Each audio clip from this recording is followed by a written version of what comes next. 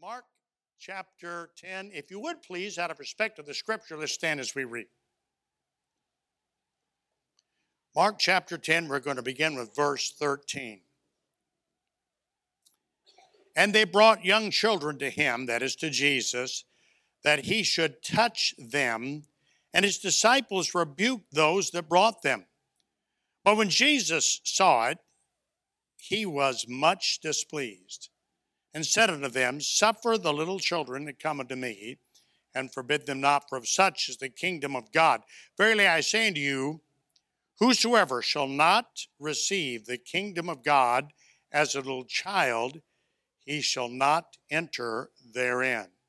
And he took them, that is the children, up in his arms, put his hands upon them, and blessed them. Father, help us, I pray, in these next few minutes as we look at this wonderful story which you have given to us in the Bible. Help us to see what you've said, to understand it, in order that we may live in light of it. And we pray these things in Jesus' name and for his sake. Amen. You may be seated. You have to love children, don't you? You just love children. Now, sometimes, if you have small children at home, they can be frustrating. And I'm being kind. And of course, having small children or older children or grown children is quite a responsibility. But you've got to love children. We have 3 day camp weeks at the ranch. Will started those 7 years ago. Day camp is where kids from Murfreesboro that are 8 years old through 11 come out at 8 in the morning, and then they stay all day, and they leave at 5 at night. It's been great. I love day camp. Most of them don't know much or anything about the Bible. And so when they get there on Monday morning, and Monday afternoon, they're preached about sin, judgment, and righteousness. In fact, Monday, they talk about the fall and sin. On Tuesday, they talk about sin's judgment. On Wednesday, they talk in the 2 services about Christ's payment for our sins. And on Thursday morning, we give the first invitation. Now, they hear about sin, they hear about judgment, they hear about Christ dying in our place, and then we give an invitation on Thursday morning. Now, the John R., the auditorium there, is a little larger than this one, and so the kids are down in the front part. We can only take 200 because we have to have a certain amount of staff with each youngster. So, on Thursday, when they give the invitation, this is the way they do it. They go over the gospel one more time, and then Chris will say, now, if you'd like to be saved, raise your hand, and your counselor will come to you. So kids will raise their hands, and the counselors come to them, and they take them to the back of the auditorium, and they sit down and go through the gospel yet one more time. Now, they've heard it basically twice Monday, twice Tuesday, twice Wednesday, and once Thursday, and then they hear it another time, so it's twice on Thursday, and then they pray with the kids, and they trust Christ as Savior. Well, a fellow that works with us named Tyler, he was in the video, he heads up the deaf ministry. He and I were standing over here in this aisle about halfway back, and a boy was coming back after having prayed with a counselor, and I would guess the boy to be about 9. So the boy came back, and Tyler stopped him and said, what did you just do? And the boy said, I prayed to ask the Lord Jesus to be my Savior. And Tyler said, that's wonderful. And then Tyler said, if you died today, where would you go? And the boy looked at Tyler like, doesn't this guy know the answer to that question? And he said, to heaven. And Tyler said, wonderful. Now he said, if you died 5 years from today, where would you go? Now he was trying to make the point, was Tyler, that if you die today, you go to heaven. If your death comes in 5 years or in 50, you're still saved and you go to heaven. So he said to this 9-year-old boy, if you die in 5 years, where would you go? And the boy looked at him with a quizzical look on his face, and he said, I'd still be in heaven. You can't die twice. Now, don't you love that? Don't you just love kids? In this story, people, I'm assuming parents, brought children to Jesus in order that Jesus could touch them and bless them. And when they did, the disciples saw it and they rebuked those who brought the children. And when Jesus saw that, he was not pleased at all. He was much displeased. And he said, "Suffer, permit the little children to come unto me, for of such is the kingdom of heaven." And then he doubled down on it by saying, "Unless you come to God as a child, you will not so much as see heaven." Now, most Bible teachers, and I certainly would agree with this, believe that this is talking about faith. That is, the faith of a child. Unless you have faith as a child, you're never going to see heaven. So what does it mean to have faith as a child? Well, let me mention two things that are widely believed, which are also incorrect. So don't amen them, all right? Here are two things that people often say that having faith as a child would mean. They'll say, number one, a child easily believes anything. Well, that's partially true. It's not what we're talking about when Jesus said, except you have the faith as a child. He's not talking about it's easy for a child to believe, although it may be. Often children, if taught by adults, believe things that are not true at all. For example, now you're not going to believe this, so trust me, all right? Did you know that some children are taught and believe that at a certain time of year, a little chubby guy in a red suit comes to their house with presents, and this guy comes down the chimney, no matter that the house may be in Brazil, where they don't need chimneys. He comes down the chimney and he leaves the presents and then he departs. And this guy has to see billions of people in one 24-hour period. And he is carried, you're not going to believe this, to each house via a sleigh drawn by reindeer. Now, do some children believe that? Some of you adults are going, you mean it's not true? No, it's not really true. So it is true that sometimes, some children believe that little bunny rabbits can lay eggs. And they're colored. It's just a wonderful thing. Some children believe that if told that lie long enough by adults. But don't some adults believe frivolous things as well? I was watching a newscast. Well, actually, it was a blog I was watching on my phone of a man who worked in the medical fields, and he was being questioned by Congress. This was back during COVID. He was being questioned by Congress, and so a congressman said to this man, "Can a man be with child?" The question he asked was, "Can a man be pregnant?" And this learned, college-educated medical professional looked straight at the congressperson and said, quote, "Yes," quote closed. Now you say, that is absolutely ridiculous. Well, of course it is. But that guy believes it. Now there's a caveat, and the caveat is that a man may actually be, I'm sorry, I shouldn't be frivolous about this, may actually be a woman, and therefore he, which is a woman, can be a mother. This is the only church in America, by the way, where on the men's room door, it says biological males.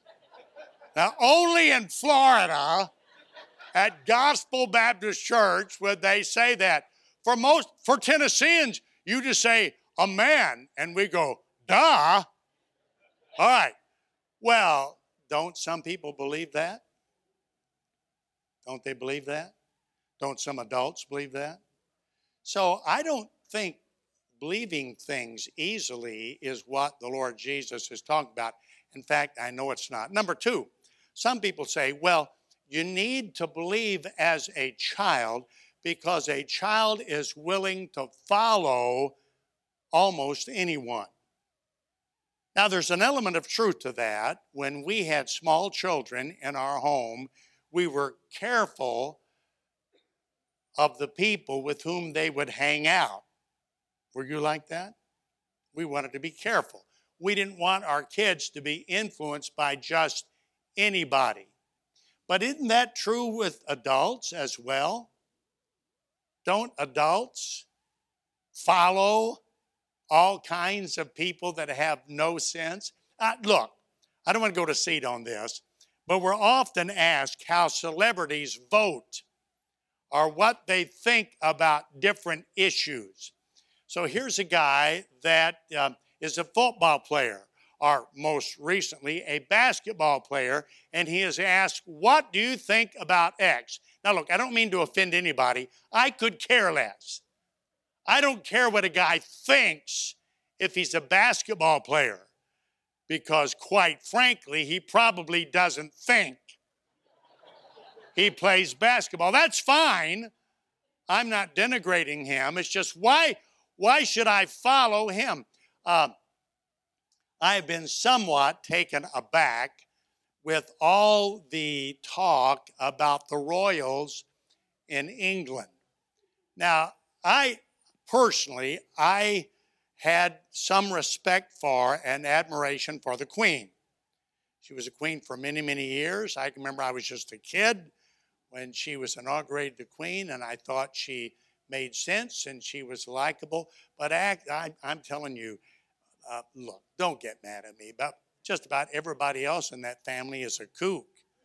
I mean, really, they are, and yet people by the millions hang on every word that they say. So it doesn't make sense that having faith as a child means you believe anything, or having faith as a child means you'd follow anyone. So what is the Lord Jesus talking about? Well, the word faith is important. Faith is the substance of things hoped for. It's the evidence of things not seen. For by it the elders obtained a good report. Through faith, we understand that the worlds were framed by the word of God, so that things which are seen were not made of things which do appear. Verse 6 in that same chapter, chapter 11 of Hebrews, says, but without faith, it is impossible to please him, that's God. For he that cometh to God must believe that he is, and that he is a rewarder of them that diligently seek him. So, what does it mean to have faith? It's the substance. It is it's the battle certificate.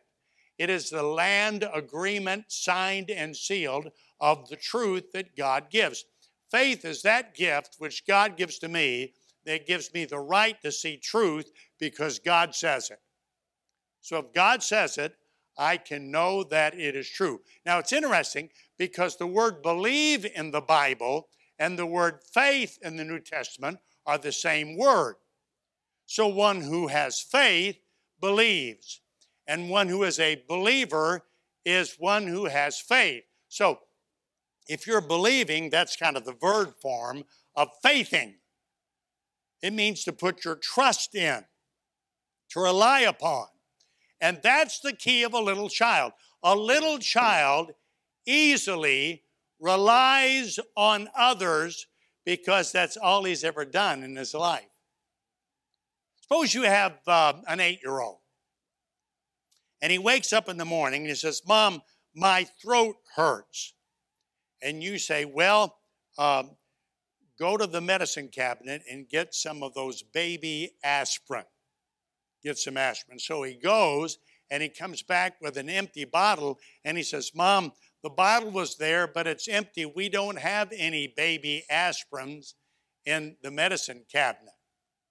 Now, they do have them at CVS, correct?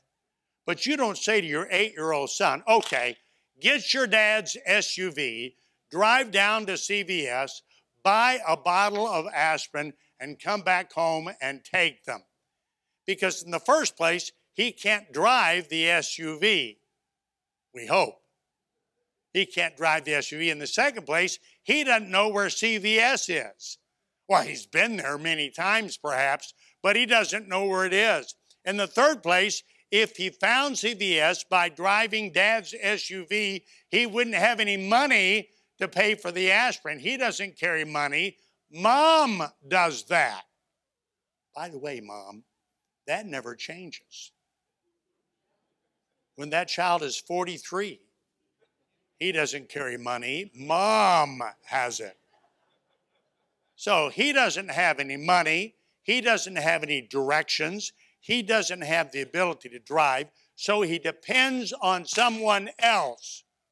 So if you say to a child, shouldn't you get some aspirin? He will say to you, yes, Mom will get them for me. Doesn't that make sense? All right. You go to an adult in the United States of America and you say, are you going to heaven when you die? And quite often, you get an answer something like this. Well, I hope so. I'm doing the best I can. And I just hope that in that final day when the good and the bad are judged, my good will outweigh my bad, and I'll make it to heaven. Here's a man in his 40s who doesn't even know where heaven is. And if he knew where heaven was, he does not have the vehicle to get him there. Number 3, this poor guy who's in his 40s, when he croaks, you know what that means, don't you? When this guy gives up and he dies, that's when he's got to find heaven. You know, when you die, you can't even find the funeral home. Somebody has to carry you to the funeral home. Nothing wrong with that. It's what you'd expect. But adults have the gall to think, I can take care of this on my own, whereas children naturally do not. Would you like to be saved? Well, yes. Can you save yourself? No. That's what a child would typically respond. Well, then who can save you? The Lord Jesus. Would you be willing to trust him as Savior? And if the answer is yes, they're saved. Does this make sense? So it's a wonderful truth. So except you come to God as a child, you're not even going to see the kingdom of heaven. Coming to God as a child means trusting him to do for you what you cannot do for yourself. Now that works in salvation, but it also works in your Christian life after having been saved. My son Will says, most of us have said this, dear God, thank you for saving me. I couldn't do that. And I thank you for saving me. I'm so glad to be saved now. Now, I'll take it from here. Meaning, whatever I need to do as a child of God, I'll take care of. Listen, you can no more live the Christian life on your own than you can get yourself to heaven. You can't get you to heaven. You must trust in God to do for you what you cannot do for yourself. And you cannot live the Christian life as you ought unless you trust God to provide for you in it. Now let me give you some examples. This morning, Brother Bill, and by the way, this was such a blessing to me. Remember his prayer list? Remember that? Remember how to be on the top of his prayer list? Be an enemy. And I'm serious, that stirred me. And he said, because we are to love our enemies. Okay, is that true? Okay, can you do that? Of course not. You can't love your enemies. Give me a break. Don't sit out there and think, yes, we should all love our enemies, and I'm sure that God will allow me to love those who hate me. No. You can't do that. Listen, you can't even love people that you don't know that cut you off in traffic.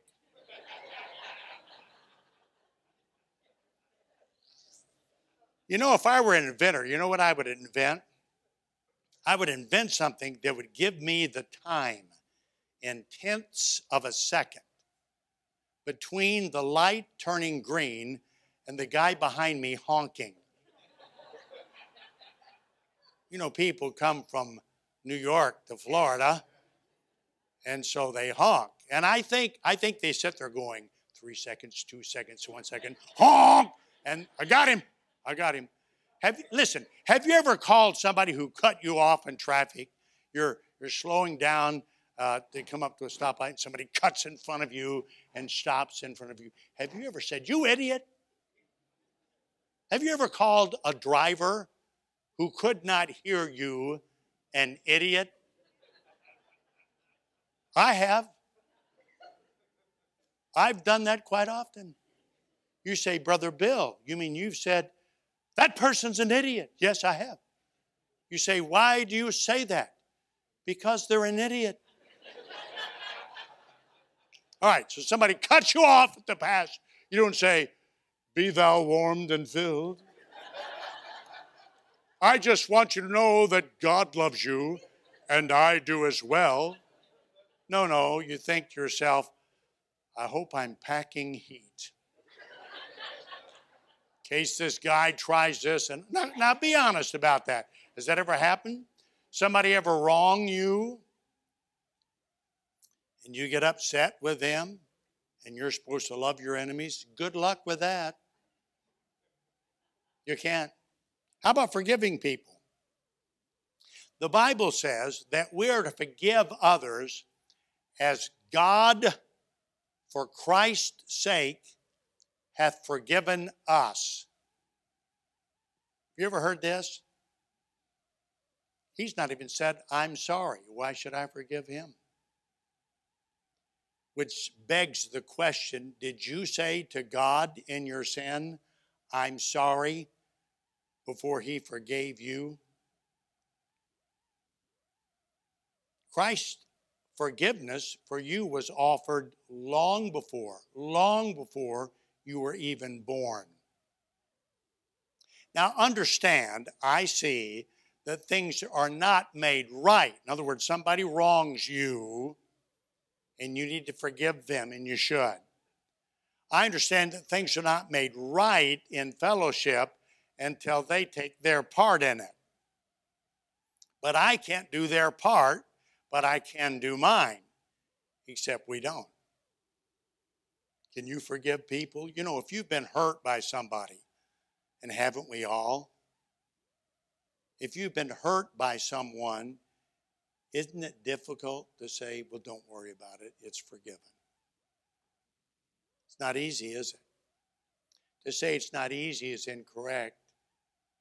It's impossible. You know what the Bible says about a husband and his wife? The Bible says, "Husbands, love your wives, even as Christ also loved the church and gave himself for it." I love Mary. It's not hard to love Mary. She's a lovable person. And I love Mary. I've loved Mary for many years. I'm going to love Mary till I croak.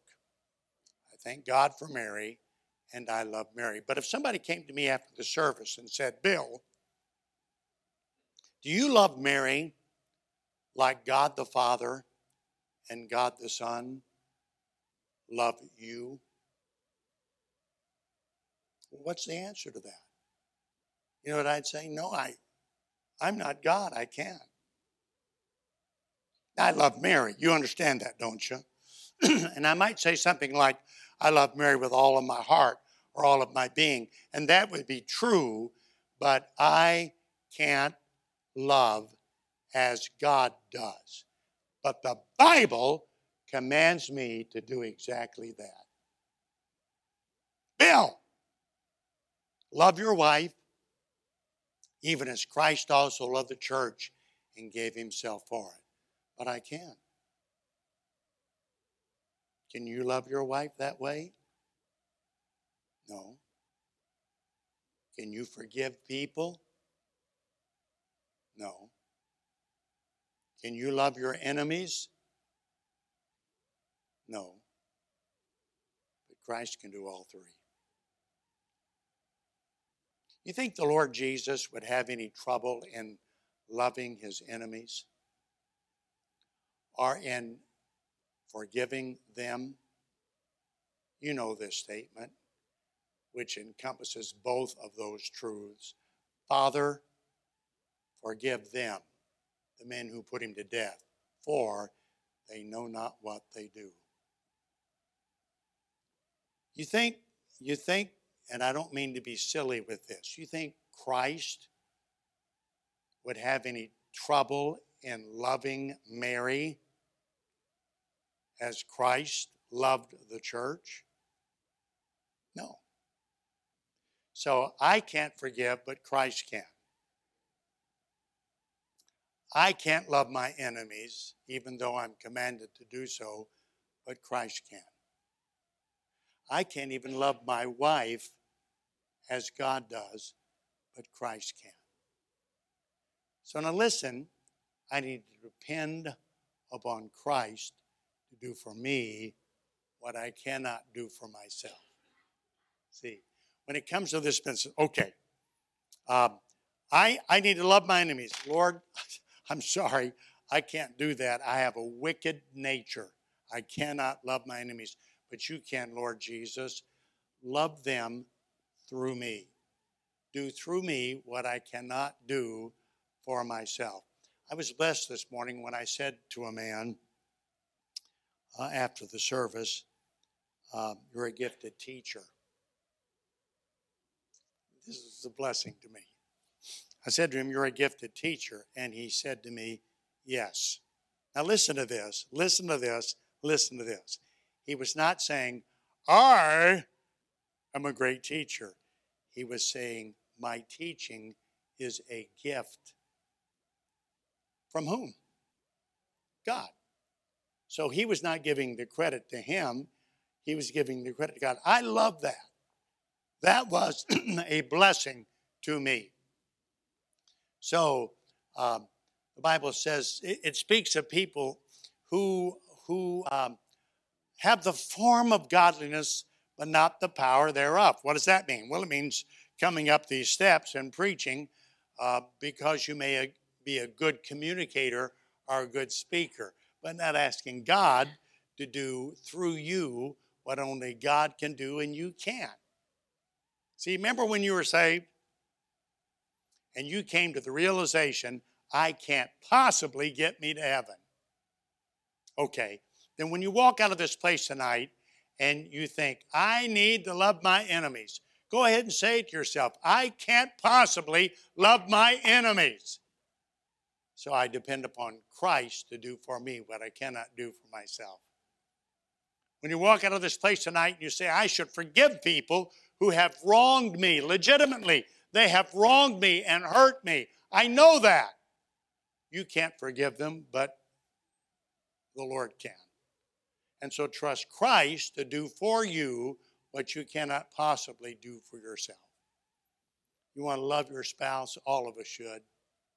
You can't love your spouse as you ought love your spouse unless you recognize, I can't love my spouse as Christ loved the church, but Christ can.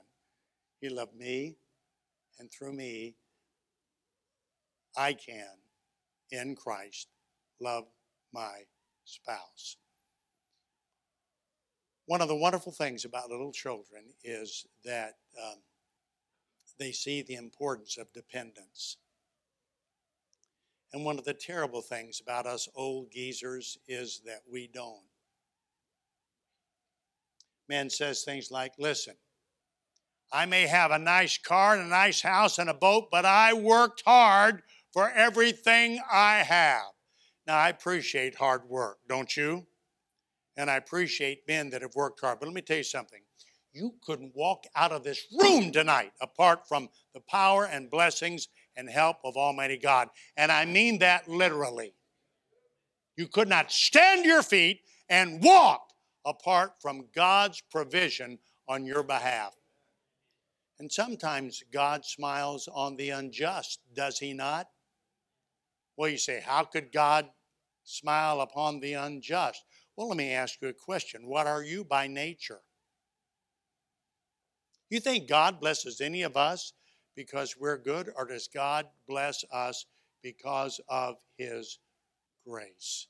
So depend upon God to do for you what you can't do for yourself. Now, two things tonight. Number one, I would assume that most, maybe everybody in this room is born again or is saved. I don't know that. But if you've never trusted Christ and said, Lord, I can't save me, but I believe you can. If you've never trusted him, you're not on your way to heaven.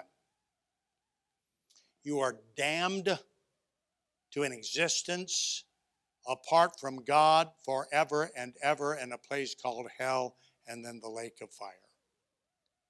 But you can take care of that by asking God to do for you what you can't do for yourself, and that is save you, give you a new heart, a new life, cleanse you from your sin, and set you free from it. Number two, I want you to think about things that you need to do that you may have been doing in and of yourself. I love your passing out tracts. I think it's great. I love the memorizing scripture. I think that's great. And I assume that most pass out tracts because you want people to hear the gospel. Now look, just don't be flippant about it. When you're going to give a tract, say, God, I probably don't love these people like you do, but love them through me and help me be conscientious in passing out my tracts. My dad, when he was first called to preach, he was told he should love people, and he went to Moody Bible Institute. This is in the late 30s and the 40s. And he would go down to the train station and would preach the bums, they called them. We call them homeless people now. This, of course, was right at the edge of the Depression. And they'd be sitting up and down there. And so my dad would walk up and down and preach to these guys. By the way, almost everybody that comes from Bill Rice Ranch wanders from the pulpit. And we learned that from Dad. And the reason he did it was he cut his teeth on preaching to derelicts, bums. So he would preach the gospel, and some bum would say something unkind to my dad, and he would smell liquor on his breath. And he would say to God later, I can't love that man. Could you? Now be honest. See, in our own selves, we couldn't. What you do is you recognize that when Christ died, he died for that guy. Just like when Christ died, he died for you. And in God's sight, who's to know but that your sin may have been as offensive, or humanly speaking, more offensive than some poor sot drunk on the street in Chicago in the 1930s. My point is, you can't live the Christian life on your own. You were saved by you, and you can't live victoriously by you. So ask God to help you to love, to forgive, to love your spouse, or 101 other things that you cannot accomplish on your own. Let's bow for prayer. If you would like to know more about the Lord Jesus Christ, you may contact us at the church website, gospelbaptistchurch.com, or you can go to Facebook and type in Gospel Baptist Church, Bonita Springs, Florida. Also, you could call the church office at 239-947-1285. Thank you, and God bless.